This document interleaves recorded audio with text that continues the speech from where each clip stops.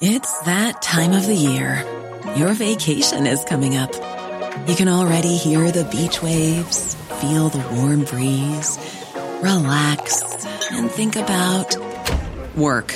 You really, really want it all to work out while you're away. Monday.com gives you and the team that peace of mind. When all work is on one platform and everyone's in sync, things just flow. Wherever you are, tap the banner to go to Monday.com.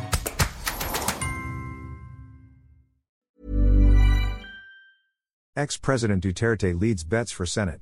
Despite his pronouncement that he has retired from politics, former President Rodrigo Duterte is the top choice as candidate for the Senate in a survey by the Publishers Association of the Philippines Incorporated, PAPI.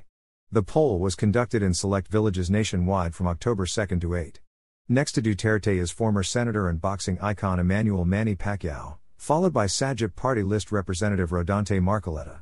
Incumbent Senators Maria Imelda Josefa Amy Marcos and Christopher Bongo were in 4th and 5th spots, followed by former Senate leader Vicente Tito Sotto III, Axis Party List Representative Erwin Tulfo.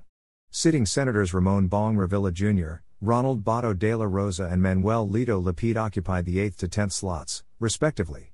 In 11th to 20th place are Senator Pilar Juliana Pia Cayetano, former Manila Mayor Francisco Isko Moreno Domagaso, Interior and Local Government Secretary Benjamin Benner Abalos Jr., former Vice President Maria Leonor Lenny Robredo, former Senator Panfilo Pinglixon, Senator Francis Tolentino, former Senator Gregorio Gringo Honasan, Willie Ong, former Senator Manuel Mar Roxas and Defense Secretary Gilberto Gibo Teodoro Jr. The Poppy asked 1,000 respondents to list their top 20 choices for the Senate if the midterm elections were held during the survey period.